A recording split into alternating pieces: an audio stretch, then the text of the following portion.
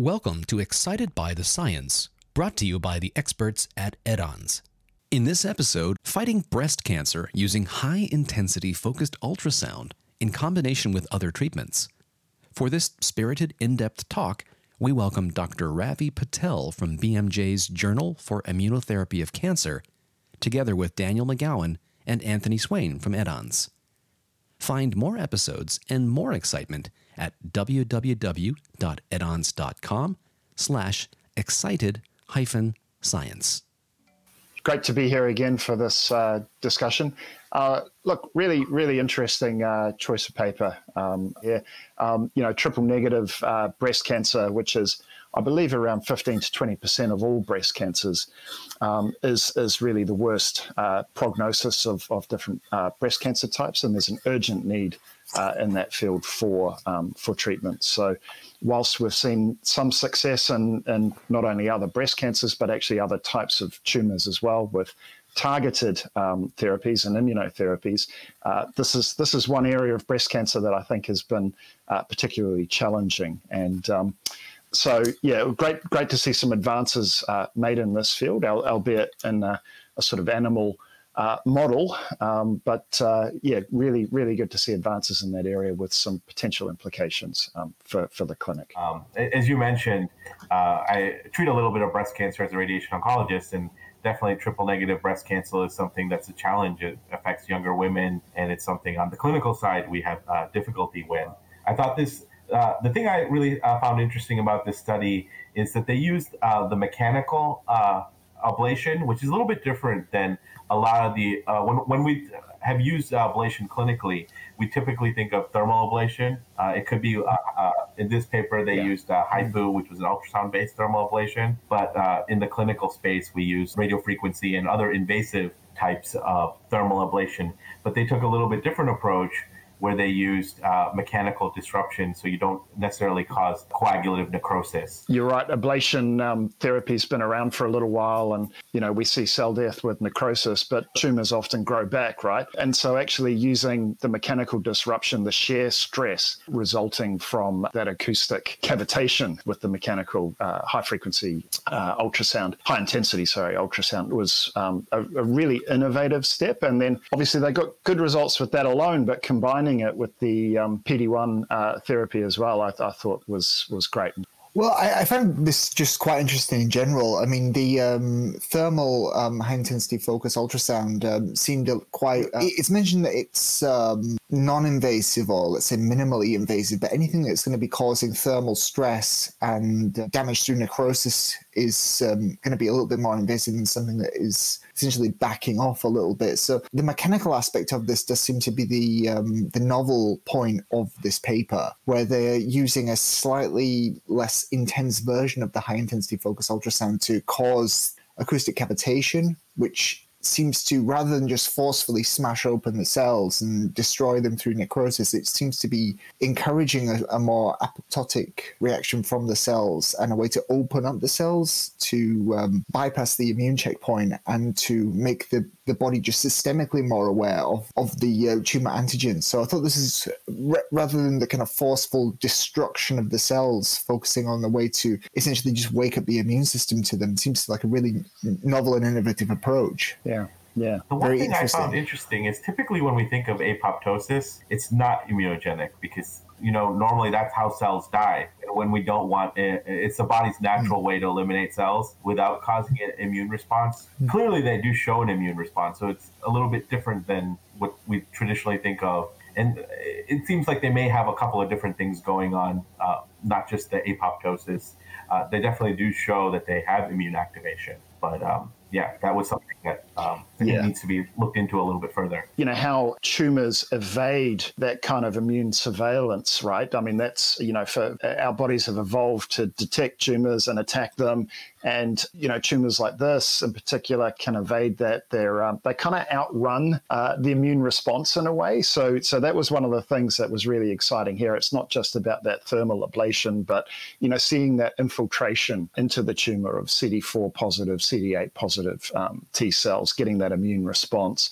Even the gene expression work as well, showing, elevated expression of genes that are involved in those, antigen presentation and cytokine receptor interactions was really exciting. And for me, seeing the effect on tumor size as well on the kind of flank tumor on the non-treated side was, really indicative of a strong immune response that's then working. So, one of the hallmarks of cancer, when they publish that paper, is that they have to evade the immune system. We definitely see more tumors. If we go back to the AIDS epidemic, there was tumors that we never see, like Kaposi's sarcoma, things like that. We lose our CD4 cells.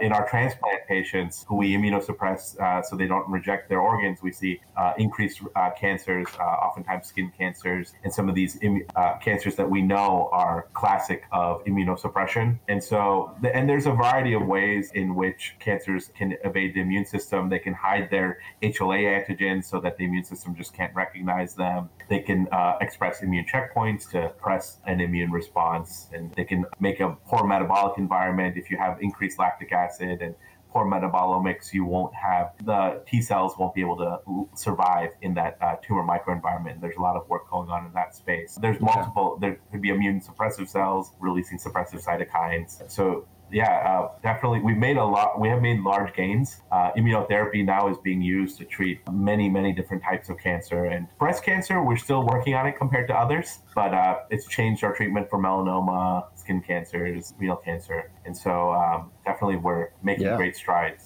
Well, immune checkpoint inhibitors are quite interesting in themselves. They're almost like an ID that the cell has to show to the immune cells as they go past. It's like, I should be here, so don't destroy me. So things that really need to be done in order to target these cells is to expose the oncogenic antigens. This paper in itself seems to be focusing on this novel version of the HIFU. So the thermal high-intensity focused ultrasound, it seems that around this there are some papers that focus on the use of this treatment for prostate cancer, but less so in other cancers. And this is an animal model paper, so we should really be aware of this. So there is clinical data for the thermal version of the HIFU, but not so much the mechanical version of the HIFU, to be able to open these cells and increase the number of dendritic cells and just generally stimulate the immune response. So this seems to be more of a proof of concept paper than something that is directly applicable to the clinic. Even the tumor models they use, those of us who do preclinical animal research know that they are a little bit immunogenic. And they also added HER2 antigen, a human HER2 antigen, which will cause an immune response in a mouse. They're growing tumors, so and definitely doesn't invalidate their studies at all. But these tumors are not going to behave like human breast cancer tumors. And they are going to be more immunogenic. Right. Some of that distant tumor response that we are seeing is something indicative of this cell line and the immunogenicity in less immunogenic cell lines. The one other thing I was curious about, in the first figure, they compared no treatment, thermal HIFU, and mechanical HIFU treatment alone. And it didn't seem like the thermal HIFU really did much. To me, it was unexpected because if you heat a tumor properly to 60 degrees C and the whole tumor, there should be a primary tumor effect, even if there isn't a distant one. And I know in their methods they talked about not treating necessarily the whole tumor with that dose, but that was something that was curious for me, just because I think the point they were making is that this combination works well, but they have a pretty significant difference in just the treatment alone, even without the combination. One of the key novel aspects of the methodology is this mechanical shear stress through the acoustic cavitation, and the temperature was a lot lower. I think it was 42 degrees compared with 60 degrees with the thermal ablation. So you've got, a necrotic response as opposed to this trying to stimulate this immune response and get some separation as well between the cells and the tumor.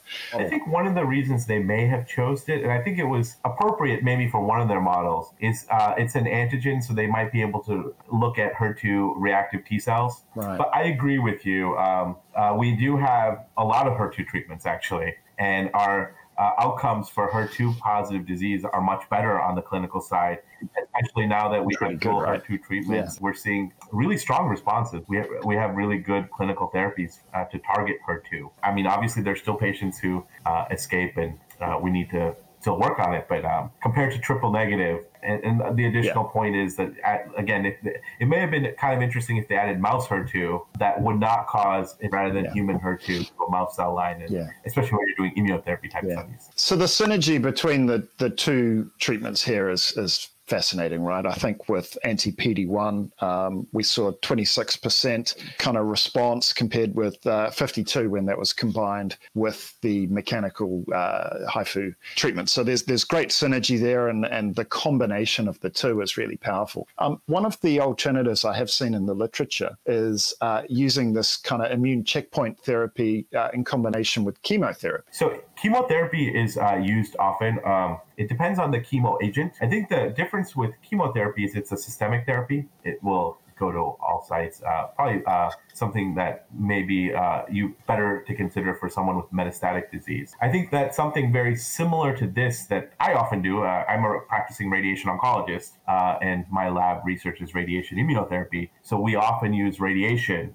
We cause immunogenic cell death to a local area and then combine it with checkpoint blockade. It's something that we're doing on the clinical side, and then has been in multiple clinical trials, as well as there's been multiple preclinical studies showing that there's also this kind of synergistic effect where you cause damage to cells with a local therapy, and that makes immune checkpoint blockade better. I'd love to hear Anthony's opinion on this, but just one quick question on that then. Just while we're talking about that radiation therapy and that being localized, do you see a case for then having a kind of three-pronged attack with your radiation therapy, immune checkpoint, and maybe something like the mechanical HIFU as well? Potentially. I think we need to study all of these, and we need data in humans. Right. I think one of the things that we don't have a ton of HIFU in the clinic that I'm aware of right now. It's a good salvage treatment when radiation, surgery, other local therapies are not available. That's kind of been where I've seen it in the clinical space. It's been used for prostate and some other diseases. But I think it has the potential for a much bigger role, but we need clinical data to show that it's used. Absolutely. But yeah, there's going to be patients who they can't have any of these other treatments. It might be hard to give radiation again. It could potentially work in a different way. And definitely that's something that we need to look at on the preclinical research side, and potentially, if we show good results, translate that into a clinical trial. But so, one of my perspectives on this was that if you are looking at chemotherapeutic agents along with immune checkpoint blockades, that tends to act on a much more systemic level, whereas the radiation therapy, that's a lot more invasive and causes more damage to the DNA than something like this, even the thermal HIFU treatment. So it seems to be that one of the main focuses of this paper is to establish that the mechanical HIFU has efficacy in producing this immune response. It increases the number of dendritic cells in the area. It might have some more effect on the tumor-associated macrophages in those areas as well, and then impacting the tumor microenvironment. So rather than showing something that is functionally systemic from the start, it's a way to stimulate an immune response to get a sort of minimally invasive reaction from the whole system. So it would start locally to disrupt the tumor and then produce an immune response that could potentially take out other metastatic elements of this tumor on a systemic level later on. But one thing that was mentioned within the paper is that it's for it has limited efficacy with larger tumors. So if there's a smaller tumor that can be disrupted and then taken out on a systemic level by an immune response, that could be one of the potential ways to deal with any potential metastases in the future, rather than in a minimally invasive way, rather than doing some damage using the radiotherapy. I think we need to be careful with abscopal responses. I think this has been a holy grail that radiation oncologists, local therapy people have been looking at for the last 10 years. And most of the clinical studies have been negative in humans, even with mouse data, multiple mouse data showing that it works in mouse models. So it's really fallen out of favor with clinicians, because it's something that it's a phenomenon that we see in mice and rarely in human beings. I'm not saying it never happens in human beings. We do see it, but it's not something we can reproduce in any predictable manner, at least to date. And looking at the tumor models that they used in this study, these are some of the same tumor models that we, with radiation or other therapies, that we show abscopal responses that don't necessarily correlate to what we see in patients. But this idea of we treat a local site and then get a distant response is something that we see in mice, basically. And it really, we have not, despite multiple trials, been able to show in our patients. You've got the tumor growth is decreasing. You've got this immune response. You've got the response in the flank tumor as well, so where the immune cells are actually operating and away from the treated site. But yeah, we need to then translate that into humans, and that will obviously be the next step to look at. But the nice thing about this particular treatment is, I guess, the non-invasive and lower toxicity aspects of it, compared with, for example, in particular, chemotherapy, which, as you said before, is systemic. What do you think, Dr. Patel, would be some of the challenges to making that next step? One of the things that we've been doing for local therapies is doing neoadjuvant studies. So at least for radiation, what we're doing is we're bringing up radiation and immunotherapy before surgery, and then we can see the response in our patients. And especially one of the trials that we have open at my center is for skin cancer, where we give it's not radiation immunotherapy, but it's immunotherapy up front, where we do surgery afterwards, and we can see this response. In breast cancer, potentially, let's say you have a patient with a triple negative breast cancer, potentially you can give this type of treatment prior to surgery, then assess when you take it out, did this generate a good immune response? It's not really, and when I talk about metastatic disease, we do have some data suggesting that it can prevent distant micrometastatic disease from developing, even if it won't hit large tumors like that we can see on imaging. So those are two different things, and that's still a clinically benefit. If you generate this immune response that can prevent these little micromets from developing everywhere. I think there's maybe some depth issue with ultrasound and sound waves. A surface tumor in a mouse may be a little bit different than a human patient who may have a more deep tumor. So you probably have to figure out a trial where we can focus the HIFU properly and maybe not go through bone. So maybe like a tumor inside a breast or something like that may make sense. Presumably early diagnosis is still going to remain key and really critical to the success of any treatment, particularly in this type of cancer. But yeah, the other one is more of an engineering problem. So Anthony, combinatorial strategy that we talked about is really powerful, but there's lots now happening with the immune checkpoint inhibitors. What do you think some of the trends are in that area? The concept of using cancer vaccines, where you would take out immune cells from a patient, stimulate them to essentially produce an immune response against a particular presenting antigen on a cancer, and then inject them to elicit an immune response that way. So potentially using this HIFU or HIFU, the mechanical version of this, which increases the immune response anyway, it could actually be a way to enhance the efficacy of such kind of cancer vaccine treatment in a more minimally invasive way. I'm not really sure how cancer vaccines are paired with other treatment like surgical resection of tumors and radiotherapy, but this could be one potential avenue for the way to enhance other immunotherapies like cancer vaccines. Yeah, Dr. Patel. As well. So to your first question, the immune checkpoint, we've been focused on the clinical side on PD-1, PD-L1, but really the data on checkpoints has expanded a lot more. Now we're using a lot of LAG-3 inhibitors, TIM-3, TIGIT, VISTA. Really the whole field of checkpoints has really expanded beyond the ones that we're using in the clinic right now. And we're doing combination with cytokines and other things as well.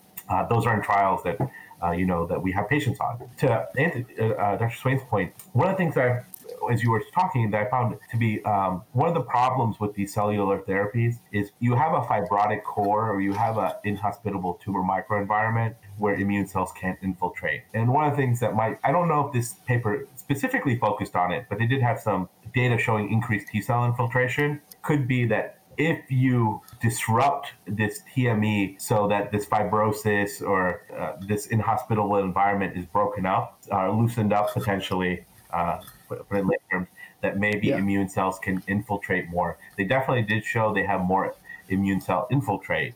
I think it wasn't necessarily the whole focus of this paper, but that might be something to look at compared to other modalities. Can they break up these areas of tumor so that immune cells can get in and attack. Yeah, completely agree. And it was actually, it was quite a strong immune response that we saw with infiltration of CD4 positive, CD8 positive T cells, but also, cytokines like interferon gamma were all up within that tumor microenvironment. So, yeah, whether that's down to that shear stress that we talked about before, just sort of giving a bit of separation, pulling apart some of the tissue, breaking it up a bit to get the immune cells in there or not will be really interesting to see, but certainly look very promising in combination, right? How is that field evolving? What are some of the emerging treatment modalities that we're seeing that are maybe non-invasive or a lot less invasive than what we've seen in the past? So unfortunately, I don't think we've come up with a cancer treatment that has zero side effects. I tell that to all my patients, but we want to do, everything has to have a benefit, and we want to minimize the cost or risk to our patients. And that's a conversation, anytime you're in a clinical situation, talking about a treatment with a patient, that's the conversation I have with them. So, and we'll take more risks when we can cure patients to cancer, and maybe a little bit less risk when we're not going to be able to offer much benefit and we just want to palliate some symptoms. I don't know if we have a true non-invasive, non-side effect therapy. I remain doubtful that even mechanical shearing has zero side effects. It's sometimes hard to detect that in mice just because they can't speak and complain. Even if I radiate a mouse tumor, you're not going to see most side effects because the mouse can't speak to them if I'm just radiating that mouse tumor. But it does seem like this may have less potential for toxicity. I still think there's going to be some, but it's going to be potentially less than a thermal ablation. I would be curious to see how it would compare to radiation because radiation doesn't, it does cause DNA damage. But I'm imagining that this mechanical stimulation they're causing does kill cells. We see that from the treatment alone without checkpoint. So I'm not going to say it kills zero cells. And there's probably some likelihood it'll kill some normal tissue cells too through shearing. We just don't know the level and how fine they can control it. At least I couldn't gather it from this study. And systemic therapies are sometimes much harder to tolerate, especially when we're talking about cytotoxic chemo. No, and so it'll be really exciting to see how that emerges. So when most people think of ultrasound, they're probably thinking of it in a diagnostic sense or going along, to see a fetus, for example. Actually, more and more it is being used as a therapy as well, and it'll be really interesting to see how that evolves in the kind of oncology space. So, yeah, Anthony, did you have any thoughts on the non-invasive modalities or less invasive modalities? Yeah, I was just about to say that probably non-invasive is a little bit optimistic because anytime you're going to be doing any of these therapies, it's going to be causing some kind of damage. I cannot think of any sort of non-invasive therapy at all. Even if you have a headache and you take a paracetamol, there's some kind of trade-off for that in the sense that the paracetamol itself could cause some damage to your liver in certain circumstances. Right. So there's always going to be some level of invasion whenever you're doing any of these therapies.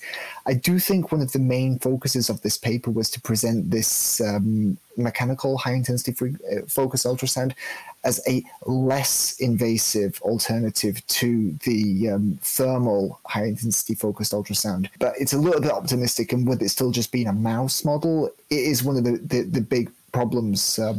Unless you get the data in the clinic, it's very difficult to pronounce any sort of efficacy within humans because, as Dr. Patel said, mice can't complain what you do to them. It's also the fact that the size of the mouse body as well is completely different to the kind of scale that you're going to be dealing with a human. Anything's going to be more invasive if you're looking at like the size of a mouse leg, for example, which is one of the areas which is focused on within this paper. That is a completely different scale to like either a tumor in a human femur, for example. You're right. That brings us back to what Dr. Patel was saying before about deep tumors as well, and the ability of HIFU to be able to reach those. They use breast cancer models where we can do an orthotopic injection into the breast mammary gland. And I did find it odd that they didn't do that for theirs. They did an intradermal injection in the leg. And it's a little bit different than most people because the mammary glands are pretty near the surface and it's not a hard procedure to do. And I would expect HIFU would still be able to get it, but intradermal is like right on the surface. It's in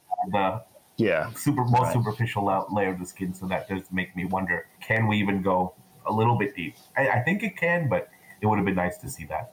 Maybe that's a next step. Maybe that's something they're working on at the moment to try in different different locations and see how deep the HIFU can penetrate. But that's actually a really good point. Yeah. So one of the challenges for researchers, and here we had a group that's sort of split between Japan and the US, is communication of results. And there's a lot of results here, a lot of data, and it's a complex field, I would say.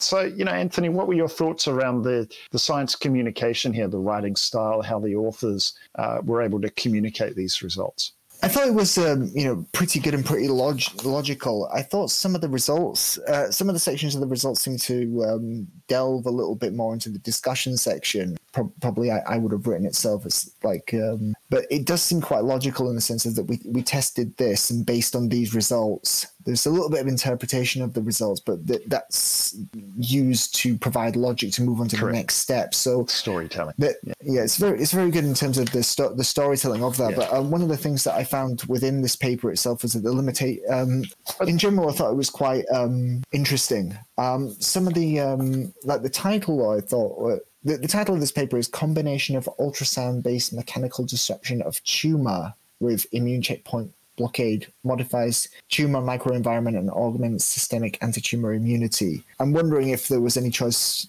specific choice for using the single tumor rather than tumors in general. You're right, and you're right to point out the extensive discussion of limitations. And of course, there are many limitations and many questions that come out of this, which I think the three of us have already covered a lot of. But yeah, there is a nice story that they generate here. And you're right, there's some interpretation included in results, but actually part of that is just to present a logic for the next part of the story, which I thought they did quite nicely, actually. Yeah. Now, Dr. Patel, you may be a little biased here, being an editor on the journal, but what were your thoughts around the writing, the storytelling? No, I thought the writing is great. I mean, we both thought it was good. I thought the writing was great.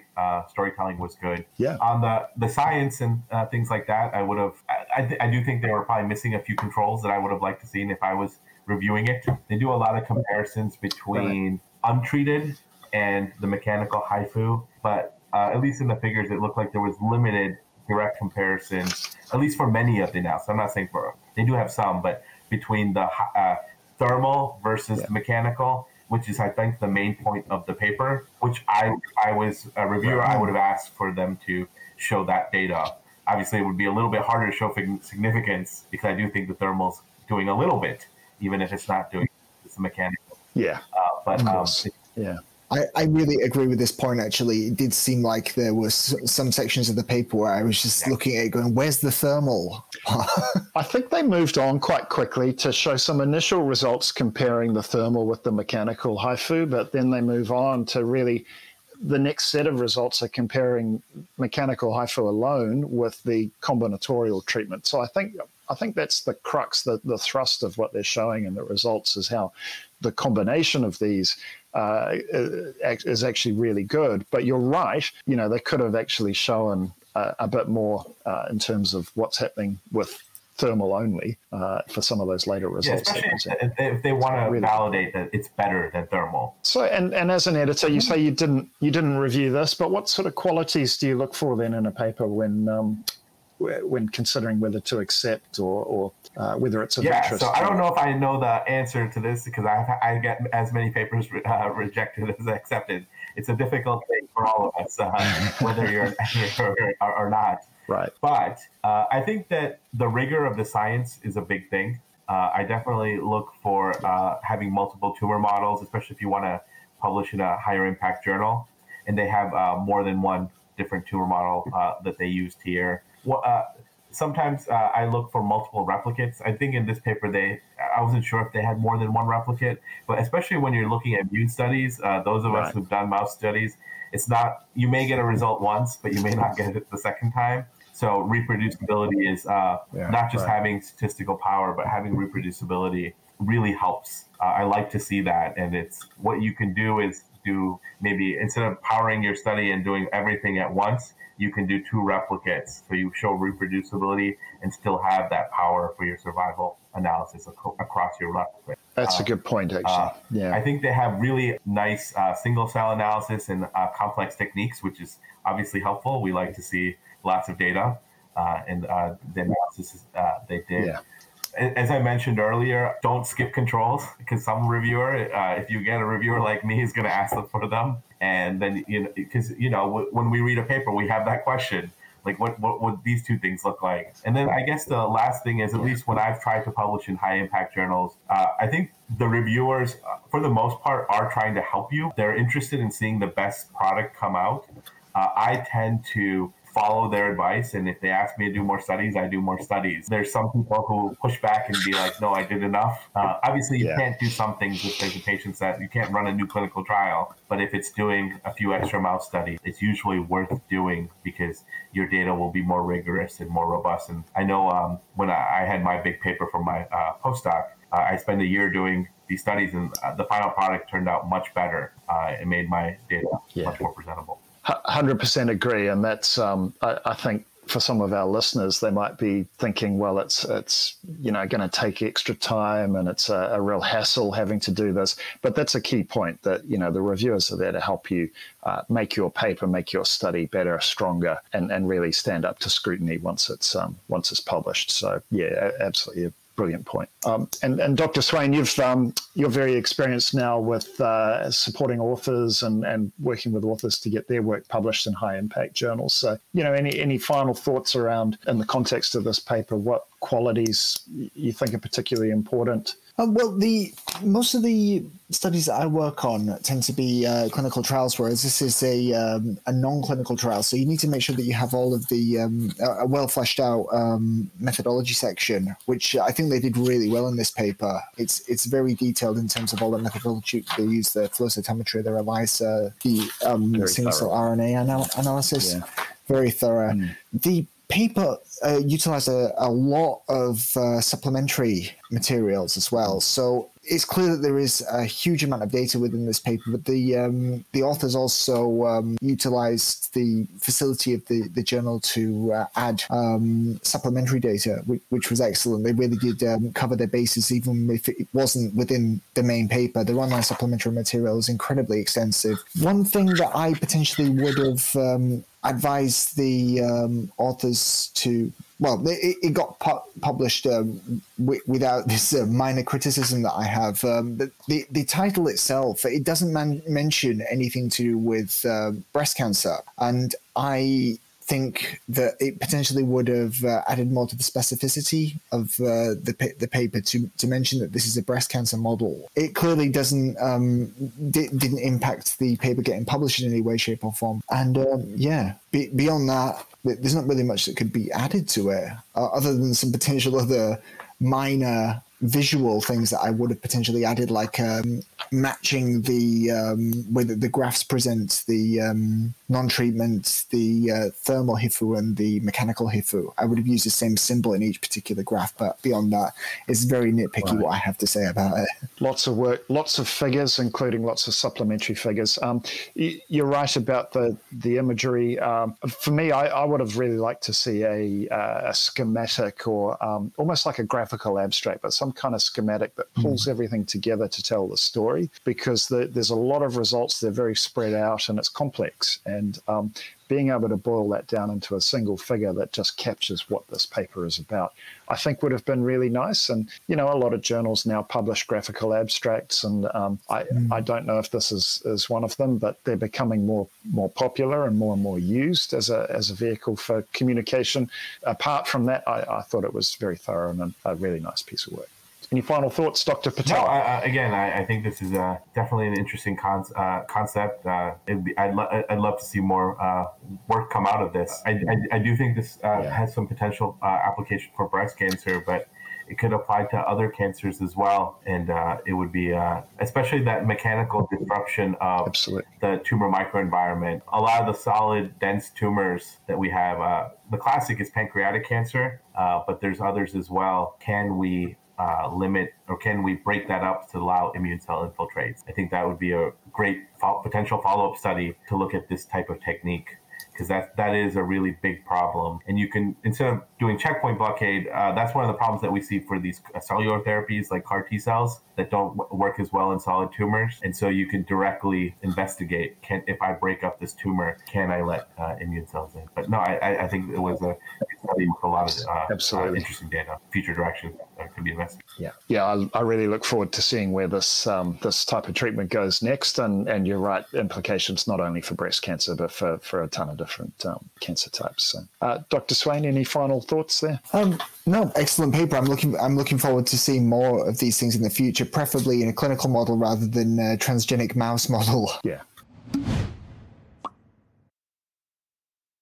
Asking the right questions is key to making breakthrough scientific discoveries and advancements. And as the research landscape grows more competitive and complex, finding innovative, interdisciplinary research ideas is more important than ever. The right questions address the most important issues in your field and make it easier for you to conduct high-impact research. At Edons, we can help you to generate these questions, outline a potential study, and present it in a way that helps you to secure funding and quickly make your idea a reality. Our team of creative experts will conduct a deep analysis of the research landscape in your field, identifying gaps, finding the right questions, and helping you find inspiration for your next project. We can also help develop innovative study concepts, a synopsis, and a full protocol, so you'll have a study that is very likely to be accepted by a high-impact, peer-reviewed publication. Let Edons help you to make informed decisions, save time, money, and resources, so that you can advance your field and make the world a better place.